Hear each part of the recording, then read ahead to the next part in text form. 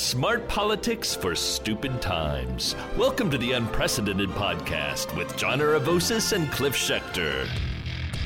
Hey folks, welcome back to the podcast. I am your co-host Cliff Schechter, here along with my intrepid co-host John Aravosis. Hey John.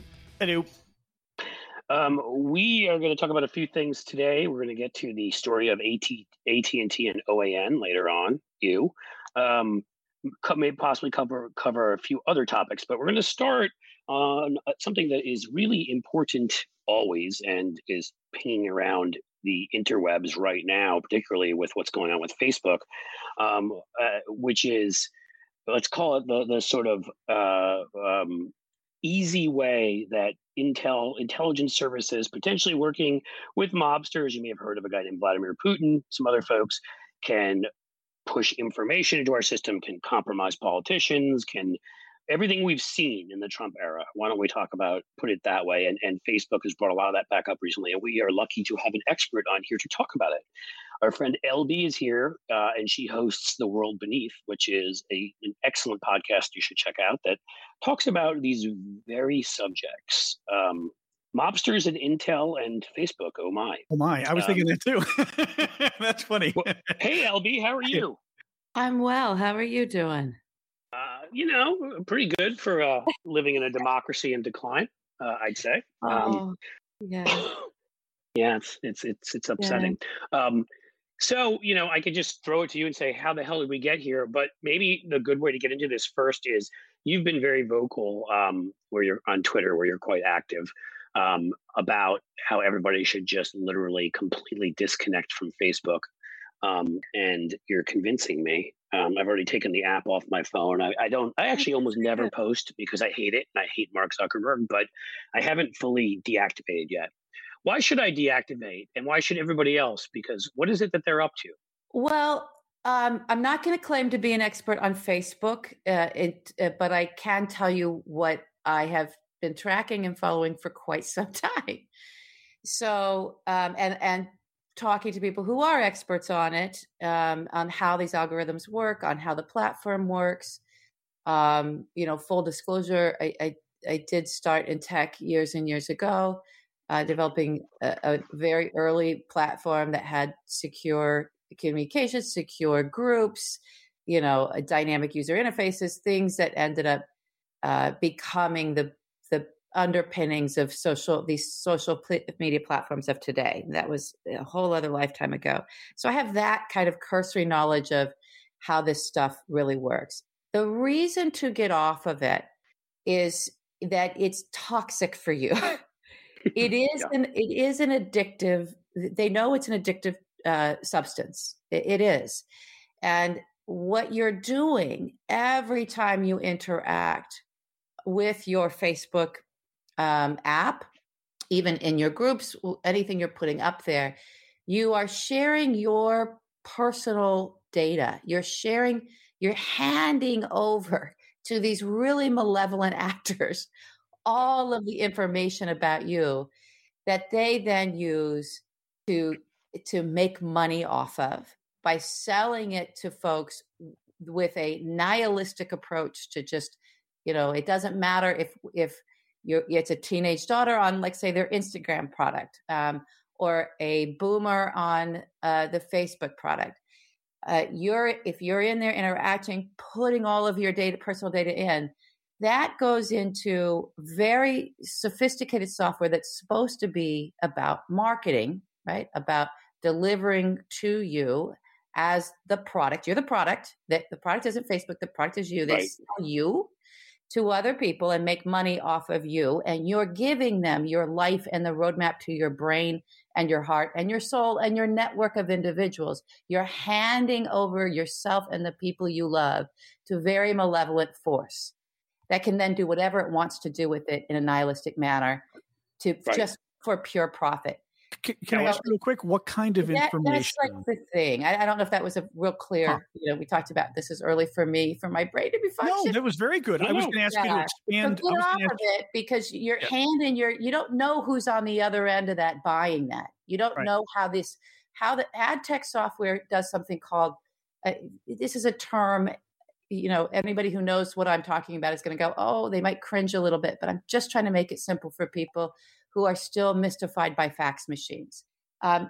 There's the software that allows them to target you, to take your data, coalesce it, put an algorithm on it, and start pushing shit down to you, right? That you will interact with. And the more you interact with it, especially if it's really toxic data, toxic information, toxic content, it gets a lot of interactivity. The more that happens, the more money they make. It doesn't matter. Now, what kind of data are we talking about? Just so we understand it. In other words, kind of content or data? Let's start with content. I have sort of there's two. It sounds like there's two different veins you're kind of going with. One is they're feeding you, the user, lots of horrible stuff that maybe gets you more enraged, in the case of Instagram, gets girls involved in anorexia and bad body image and things like that. The other is you started by saying they're collecting a lot of information on you. So that they can deliver content. Why should people care is what I'm asking you. And let me just finish this in one sentence. Yeah. I could see a lot of people saying, I put pictures of my dog and say hi to my friends, and I put some of my vacation stuff and then some funny memes on Facebook. What kind of info are they really getting on me? Who cares? Okay, so in the purest sort of Pollyanna version, they're then pumping down to you all different kinds of dog food, right? Or dog diets or dog books or dog walking groups in your neighborhood because they know where you live. They're doing that. All right? Right. In the world of malevolence, where you might have dark money coming from, political PACs, and we don't even know what these PACs are, or even foreign intelligence services. I'm sorry. Who says those aren't the clients? We can look at what happened in Myanmar and understand that was, a genocide that Facebook was used to incite. So, and carry out, quite frankly. Well, have I ever mentioned to you what a carnivorous beast my mom is? She loves steak and burgers, right? We grew up on them. I've never seen her so happy when I sent her Omaha steaks and burgers for Christmas one year. Holidays around the corner, finding the perfect gift is tricky. Omaha Steaks makes it easy to send friends and family an unforgettable gift, guaranteed to be loved. Go to omahasteaks.com right now and enter Stephanie in the search bar to order the perfect gift package. For $99.99, you'll get 24 entrees, like the world-famous bacon wrap filet mignons, chicken breasts, sides, desserts, and so much more. When you use the code Stephanie, you'll also get an additional 8 Omaha Steaks burgers free with your order. We've all heard the reports about shortages and shipping delays, so don't wait. Order the perfect gift package today at omahasteaks.com. You'll get 8 free burgers when you enter the code Stephanie.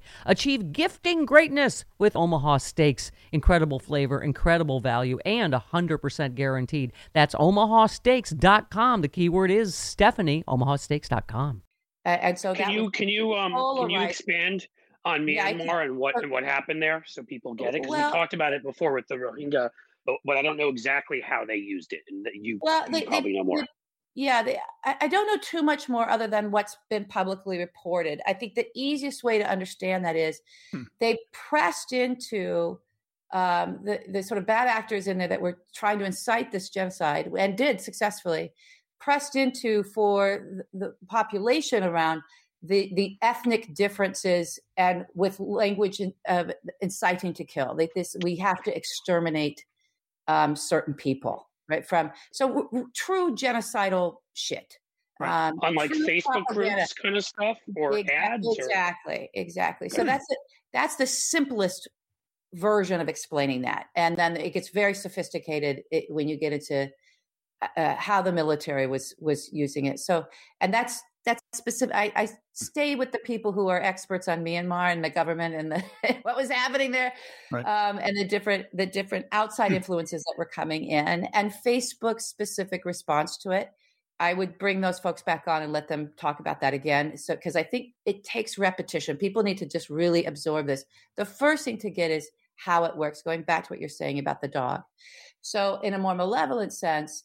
Now the algorithms have identified you as someone who's empathetic to animals, right? And so perhaps you start getting content and information very quickly through the algorithms that is about animal abuse.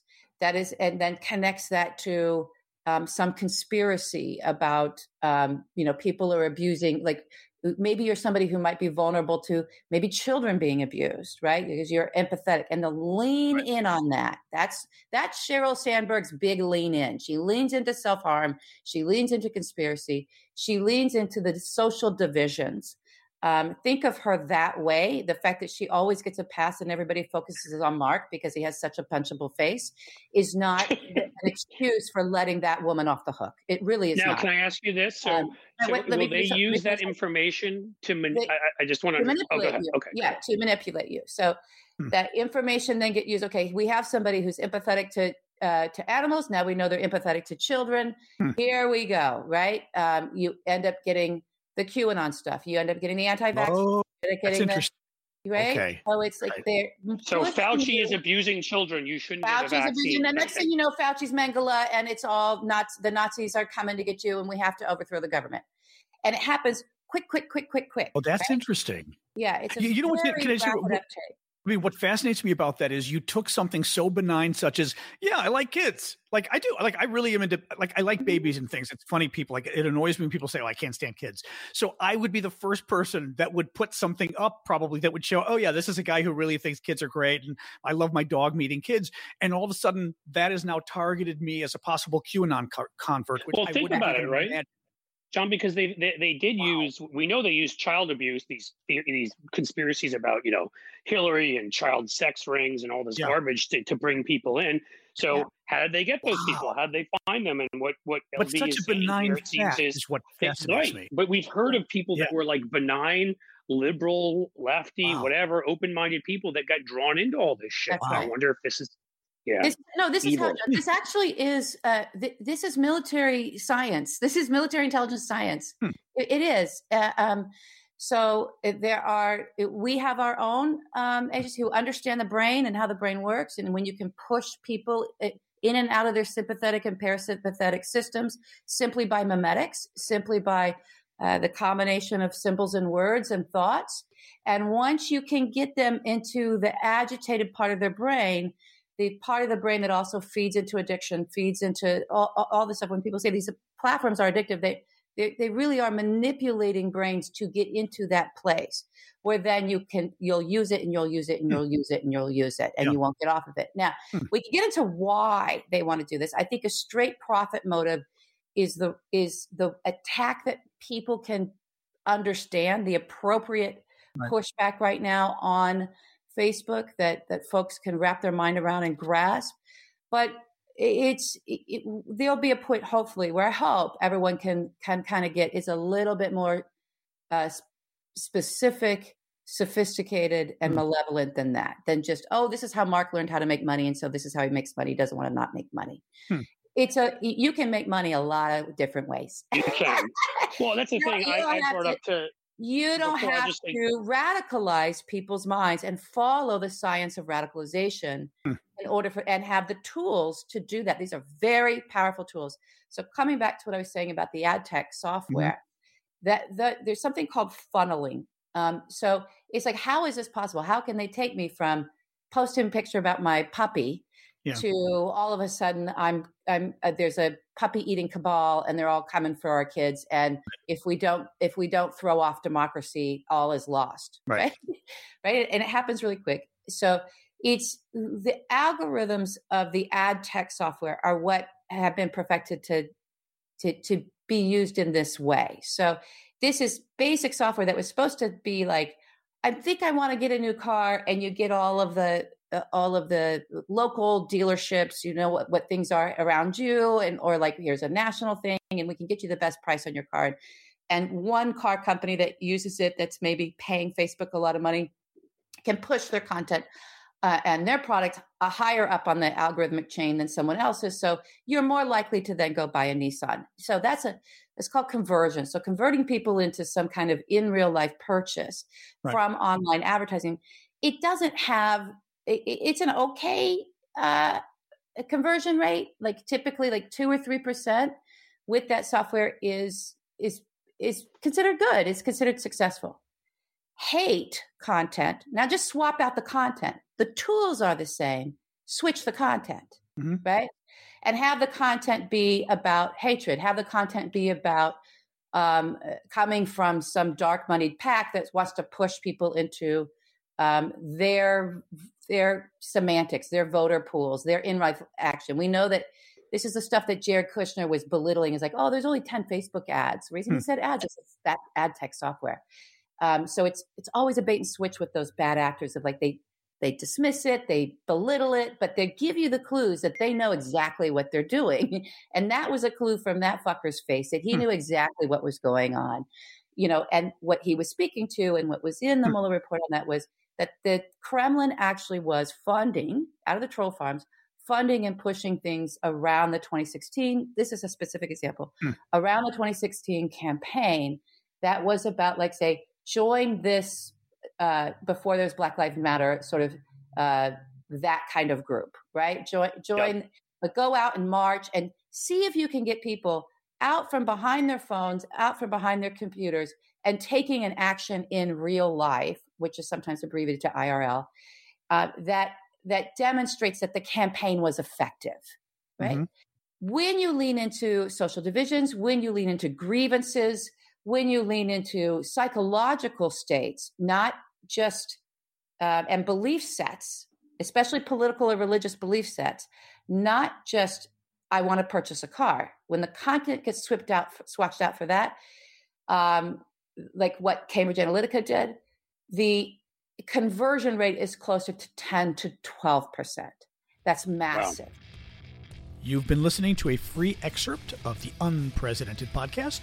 To hear the rest of the show and hear all of our past shows and support our work as independent media, please go to patreon.com/unprecedentedpodcast and become a subscriber for as little as $5 a month.